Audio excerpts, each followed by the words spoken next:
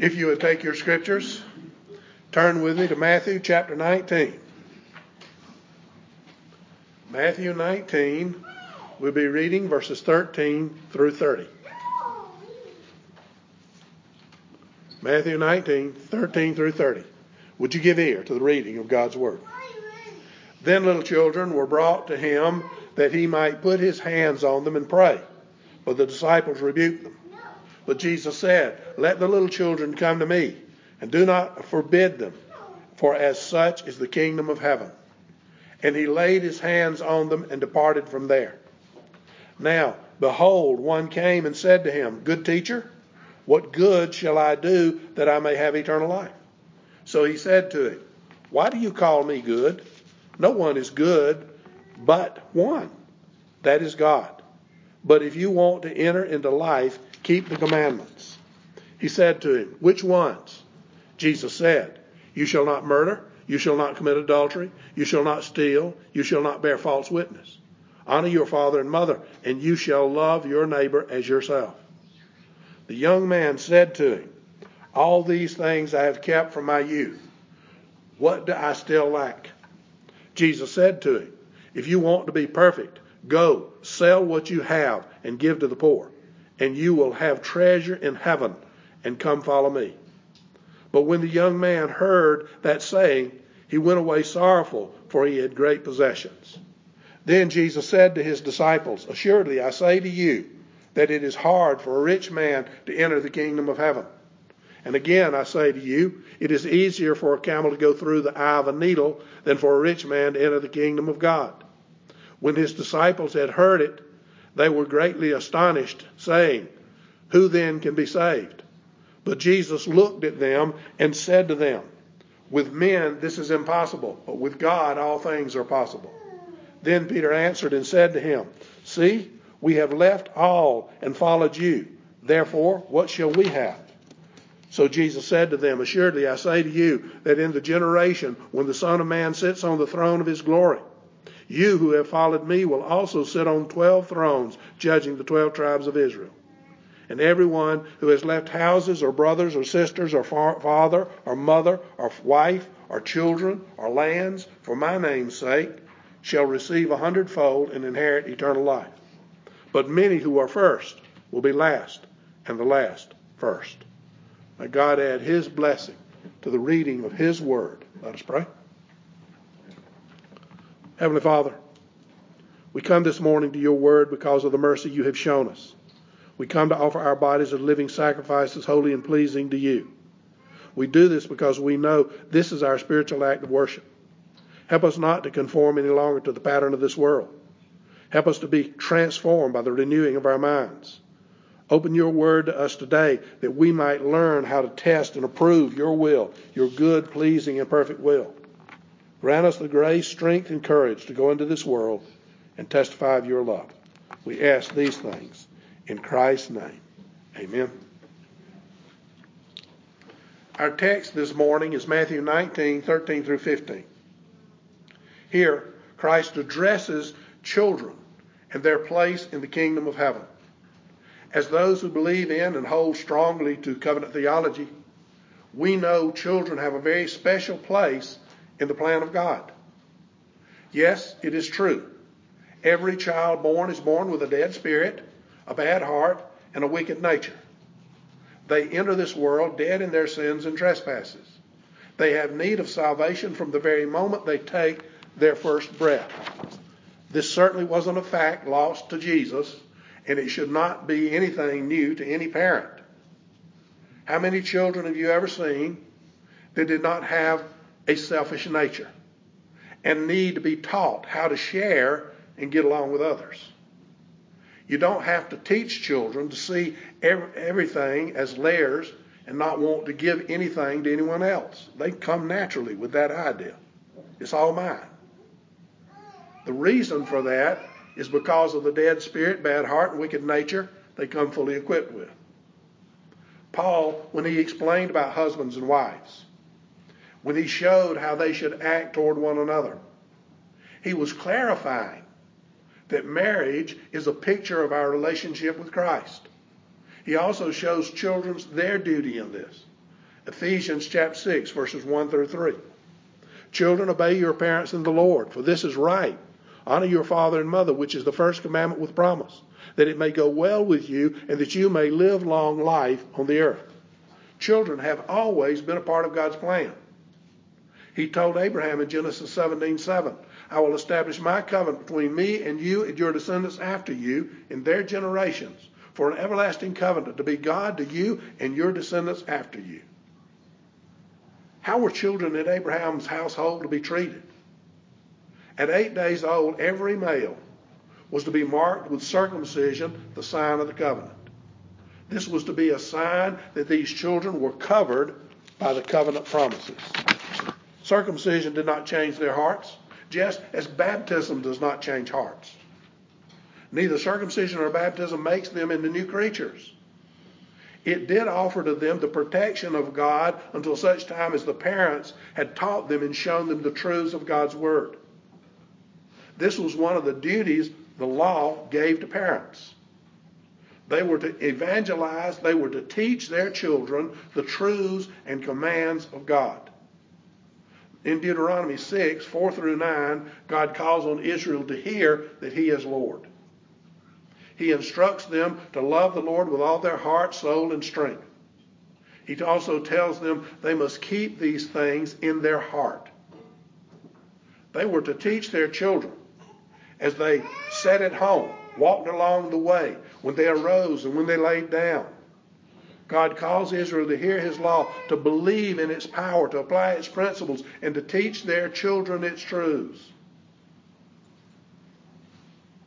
This builds up the teaching on marriage, representing our relationship with Christ, showing that the family is to be a picture to the world.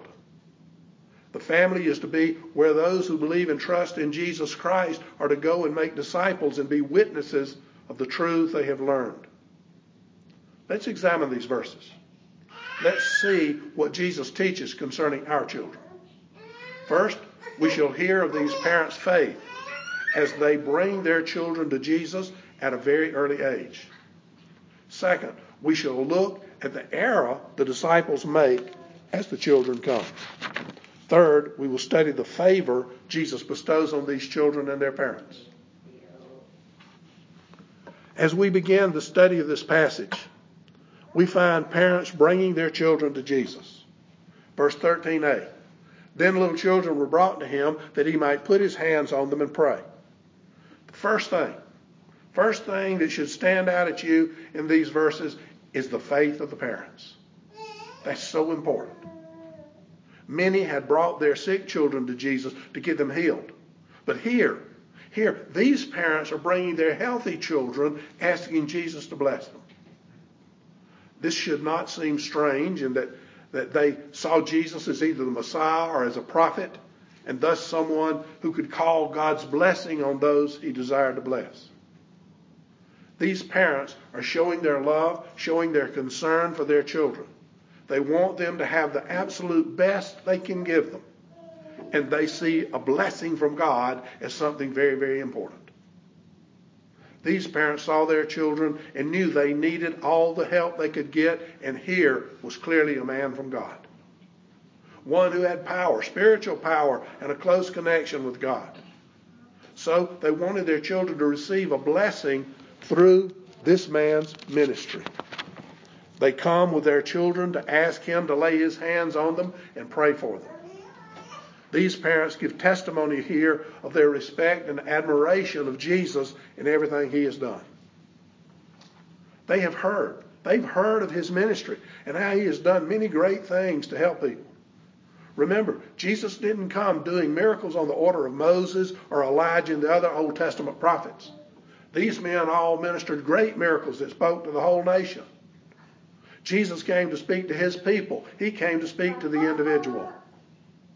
His miracles were all on a personal level. He came to minister to the people, not the nation. His miracles were really more profound than any that had been done in history past. Had Jesus offered to defeat the Romans, if He had said He was coming to restore the nation of Israel to independence, I can guarantee you with a surety that every one of these leaders would have been right by his side. But he didn't come to do that. He reached out to minister to the ordinary people of his day. These leaders cared not for the people, and thus they hated anyone who showed they did. These parents have heard all of these wonderful things he did, and they come thinking, if he has healed so many, if he has saved others from the grave, then he can surely bless our children in such a way as to help them have a better life. We've learned from this, anyone coming to Christ themselves, recognizing their need of a Savior, would do well to also bring their children with him. Nathan and Dory did that this morning in bringing Darcy May to be baptized. This is the picture we are given in Scripture through the family. The parent receives Christ and becomes the witness in their family. Through this saved parent, the whole family learns of their need of salvation. They also learn of the one and only one who can save their souls. We as parents have a great duty to lead our children to the feet of the one who has saved our souls. This is not a difficult task. All it takes is a desire to speak to our children about the things we see as important. This shows that liberalism is a great enemy of the gospel. In the early part of last century, liberalism came to affect many churches. In that liberalism, the call was put out to slow down the teaching of the truth to the children. Liberalism said they should be left to make up their own minds to what they would believe. They said don't overload them with too much Bible. It became the death knell for many churches. And you need but look to the issues they're fighting today to know that's true. Allowing homosexual marriage in the church. Having pastors, not just men, but also women, filling pulpits who neither love God's word nor live by his commands. A total disregard for what the Scriptures teach. Allowing people to believe God made a mistake in their gender and trying futilely to change it. Those who are following such sins are lost. All churches must watch carefully for these who would take us all down that same road. Why would they want to do that? They claim that they do it in the name of church growth. We've got to make the church grow, so we're going to get rid of anything that offends anybody so everybody can come in. But it will every time have the same devastating results. Dead churches and lost souls. These parents, in bringing their children, did nothing extremely difficult, certainly nothing dangerous. They simply bring their children to Jesus. They come asking Jesus to bless these little ones, but in the very act of bringing them to Jesus, they bless them as no other ever could. To give your child an opportunity to know Christ early in life, is a blessing that can only come at the hand of a diligent and loving parent. A parent helped by a God-believing church and extended family. The parent is the one charged with the development of the child. That includes physical, emotional, and spiritual development. A mind and heart in a child is easily directed. And the one best suited for that work is the parent. These parents show us that it is a good thing to bring your children up in your faith. What a kindness they have done to these children. They have brought them to Jesus without any doubt that he would give them what they asked. You see, as all parents, these people know how hard and difficult the world can be. They recognize Jesus at the minimum as an extraordinary person, as one with that special connection to God. They wanted his blessing on their offspring. I think you can also learn from this that it is much better to come to Jesus before the world gets you in a headlock. Before it begins to exert pressure on you to conform to its ways. The child that has been trained in the words of Scripture and in the ways of God, is much better prepared to handle the temptations of life. These parents want Jesus to take their children close and place his hand on them and bless them. This laying on of hands has been around from the very beginning of this world. We see it in Isaac as he blessed Jacob. We see it in Jacob when he gave his blessing to the children of Joseph. This laying on of hands is an act of some intimacy. And that shows both a love and familiarity and displays power and authority. You need to know that whenever Jesus intercedes for you in heaven, here in this world, his hands are upon you as the Holy Spirit dwells in your heart.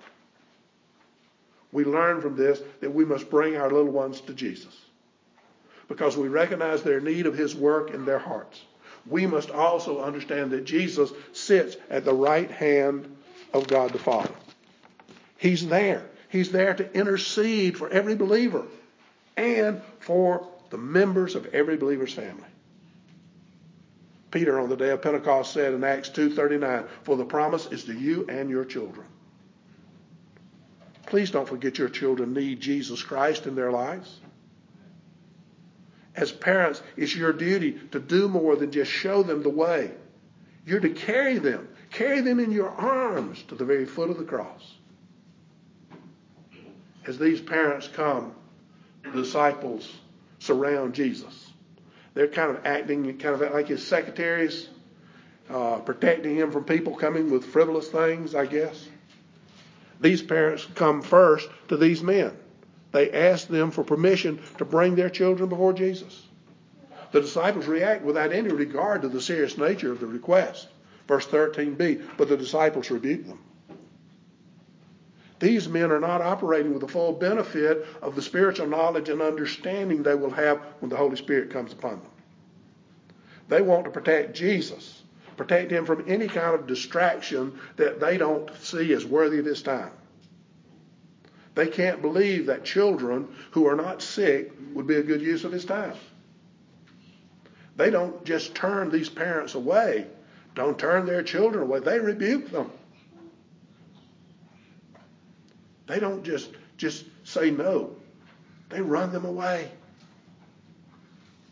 They stand between Jesus and these children. Can you imagine what kind of lesson they're in for? When Jesus spoke to Peter after his resurrection, he told Peter, "Feed my sheep." Then he told him, "Feed my lambs."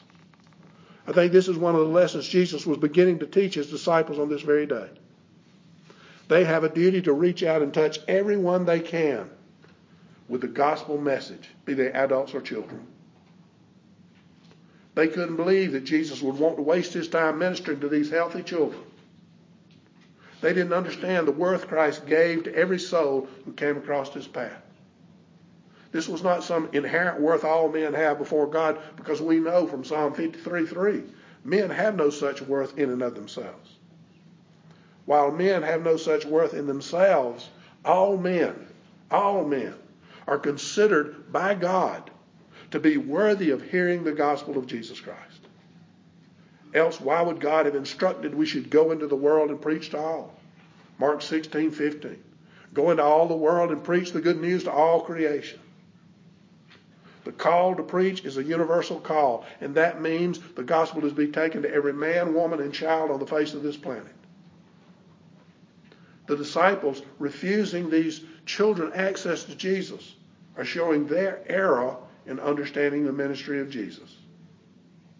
One of the greatest calls given to every believer is the call to carry the gospel into the whole world. Understand, we will never be able to reach every individual in this world at one time. There will always be new births and more people that need to hear. But by taking the message to families and having children ministered to by their mothers and fathers, we can know that this gospel message of salvation, of peace and hope will remain alive for every generation to know and love. Think about it. If just one generation stops ministering to their children the gospel, that gospel would be lost. Lost forever. The disciples had failed to understand how important this bringing of children to Jesus is. The disciples are about to learn of the love and tenderness of their master. Now, it's not as though they haven't already heard of his love and experienced his tenderness, but today they learn an even deeper lesson about it. Jesus does not turn away any who come to him with an open heart, seeking to learn more of him, seeking to receive a greater blessing. It doesn't matter how weak their faith. For if they have faith as small as a mustard seed, he will open his heart and minister to their needs. These parents come bringing their children. Maybe some of these parents didn't believe Jesus was the true Son of God, but they believed he had some kind of connection with God. They only have faith the size of a mustard seed. Jesus sees this faith, and he's willing to condescend to their presence. He agrees to lay his hand on their children and bless them. You see, the scripture tells you about your Lord and about his gentleness. Isaiah 40, verse 11. He will feed his flock like a shepherd. He will gather the lambs with his arm and carry them into his bosom and gently lead those who are with young. Isaiah 42, 3. A bruised reed he will not break, and a smoking flax he will not quench. Jesus is waiting to take everyone who comes with a broken and contrite heart and to bring them close to his heart and to hold them and nurture them and keep them safe so they can grow and mature into good, solid citizens of heaven. We all need to come to the point that we recognize ourselves as sinners. That means we also recognize our children as sinners. We recognize their need because we saw our need. We needed a Savior. We needed one who would, by grace, deliver us from our sin. Jesus came into this world. He lived that perfect life that we could never live. He died the atoning death we had to have. He won the resurrection victory. And through him alone, we see the salvation of our souls. One other thing you need to understand from this is that those who come seeking Jesus, who come with faith in their hearts, must not think it odd that they encounter opposition.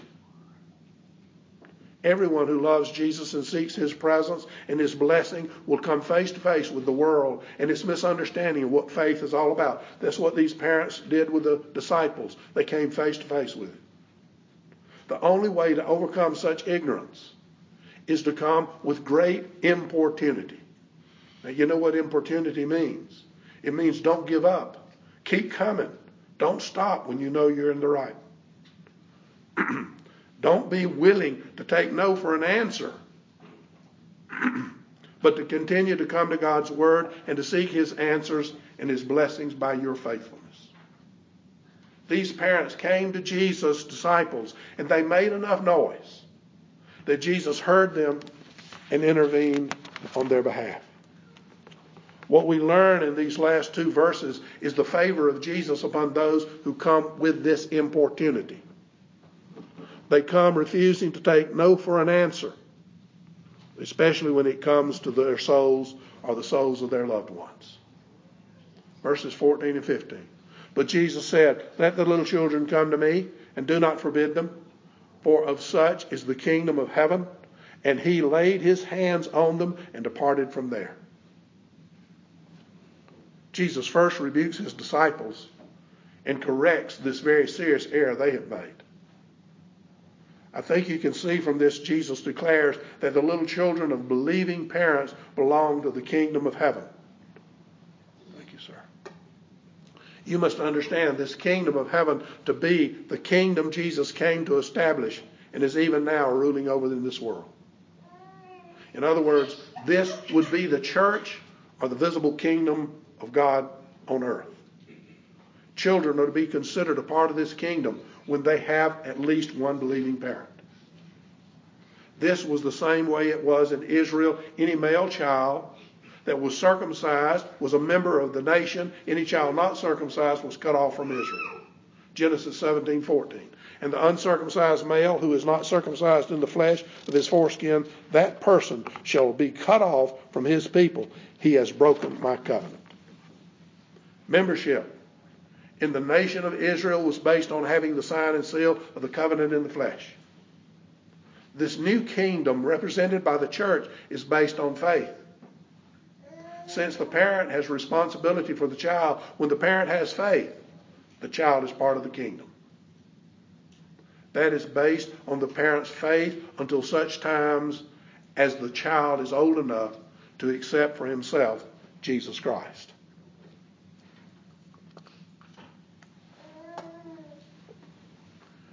Remember Peter's words in Acts 2:39? For the promise to you is to you and your children. Also the promise of the covenant is, I will be your God and the God of your seed. That's wonderful. That's a great promise. God never forgets the children. He promised both parent and child. It's a promise you can stand upon. It's a promise that opens the way to bring your children to God himself. And know he will minister to them because of the faith of your heart. Therefore, Jesus welcomes the little ones. Jesus is always ready and willing to receive any who come to him by faith or any who are brought to him by faith of the parent. Jesus has always shown compassion on the children. He knows children have been affected by the acts of the first Adam and thus need to participate in the fruits of grace coming from the second Adam. Jesus came into this world to save his people from their sins. And the scripture is clear. He will cast out none who trust in him for their salvation. These parents bring their children knowing that they have need of a blessing from God. So Jesus, with an understanding of the parents' faith, receives them. You must understand that parents are trustees of their children and are empowered to act on their behalf. Therefore, Jesus accepts their dedication of these little ones as their own act and promises to keep whatever is trusted to him until the last day when they will become the jewels of his crown. Jesus does not allow the disciples to stop these parents from coming. In Joshua, when the Reubenites and the Gadites and the half-tribe of Manasseh went up to set up their homes on the west bank of the Jordan, they stopped at the river to build an altar. The purpose of that altar was not worship, but was to be a reminder to the rest of Israel of their part in the nation. In Joshua 22:27, they told the rest of Israel that it is so you can never say to us or our children, you have no share in the Lord. Jesus does not take kindly to men telling anyone they can have no share in the Lord, because the call of the gospel is universal, open to all men who will hear and believe on Jesus Christ. This very much applies to the children of believers. God promises in Isaiah 44:3, I will pour my spirit on your descendants and my blessing on your offspring. The children are to be brought to Jesus. They are considered a part of the church. Therefore, just as Peter spoke of the Gentile believers, so it is with believing believers' children. Acts 10:47, can anyone forbid water that these should not be baptized? Jesus is willing. Jesus is willing and ready to receive all who come to him. All who are brought to him, and to call them his own because of the faith of those who are bringing them. This is shown even clearer when the scripture talks about Lydia and the Philippian jailer, and not just them being baptized because they believed, but everyone in their household was baptized. Baptism is the sign and seal of the new covenant. It's to be applied to the children of all believers. To deny it to them is a sin. Parents must present their children for Christ's blessing. The way to do that today is to bring them for baptism. Jesus receives these children and does as he is asked. He lays his hands on them and blesses them. Philippians 3:12 says, not that I have already obtained or am already perfect, but I press on that I may lay hold of that for which Christ Jesus has also laid hold of me. This says that even the strongest of believers does not live by coming to Jesus Christ, but by Jesus Christ coming to him. Did you get that? It's something we really need to think about. We really need to get hold of that. This says that even the strongest of believers does not live by coming to Jesus Christ, but by Jesus coming to him. Or by knowing Jesus. As much as by Jesus knowing him, as Paul says in Galatians 4:9. But now after you have known God, or rather, are known by God. When you stop and consider this, you should understand. Even the smallest child is capable of being known by God. Even though they can't call out to him with their voice or ask for a blessing. He can reach out. He can touch them and make them his own. Isn't that wonderful? Takes it all out of our hands. In conclusion, please do not overlook the message of this passage. It is a picture of God's grace at work in a sinful world. Jesus came into this world to do for men what they could never do for themselves. He did this for his people. His people are those who will open their ears and hear, who will open their hearts and believe. I beg of you, if you have not listened, if you have not believed, please stop right now. Take time to hear and to believe. For no one will find eternal life with God except through Jesus Christ and his work on Calvary's cross. Let's pray. Heavenly Father, we've read your word this morning on your love for the children of believers. You have told us that of such is the kingdom of God. Grant unto us as a church, the desire and willingness to minister to the children of this congregation, that we may lift them in prayer and teach them the truths of your word. Take each child in our midst and give them wisdom and strength to know you and to study your word. May they be prepared to take this glorious gospel and pass it down to the next generation. We ask this in Christ's name. Amen. If you would take your scriptures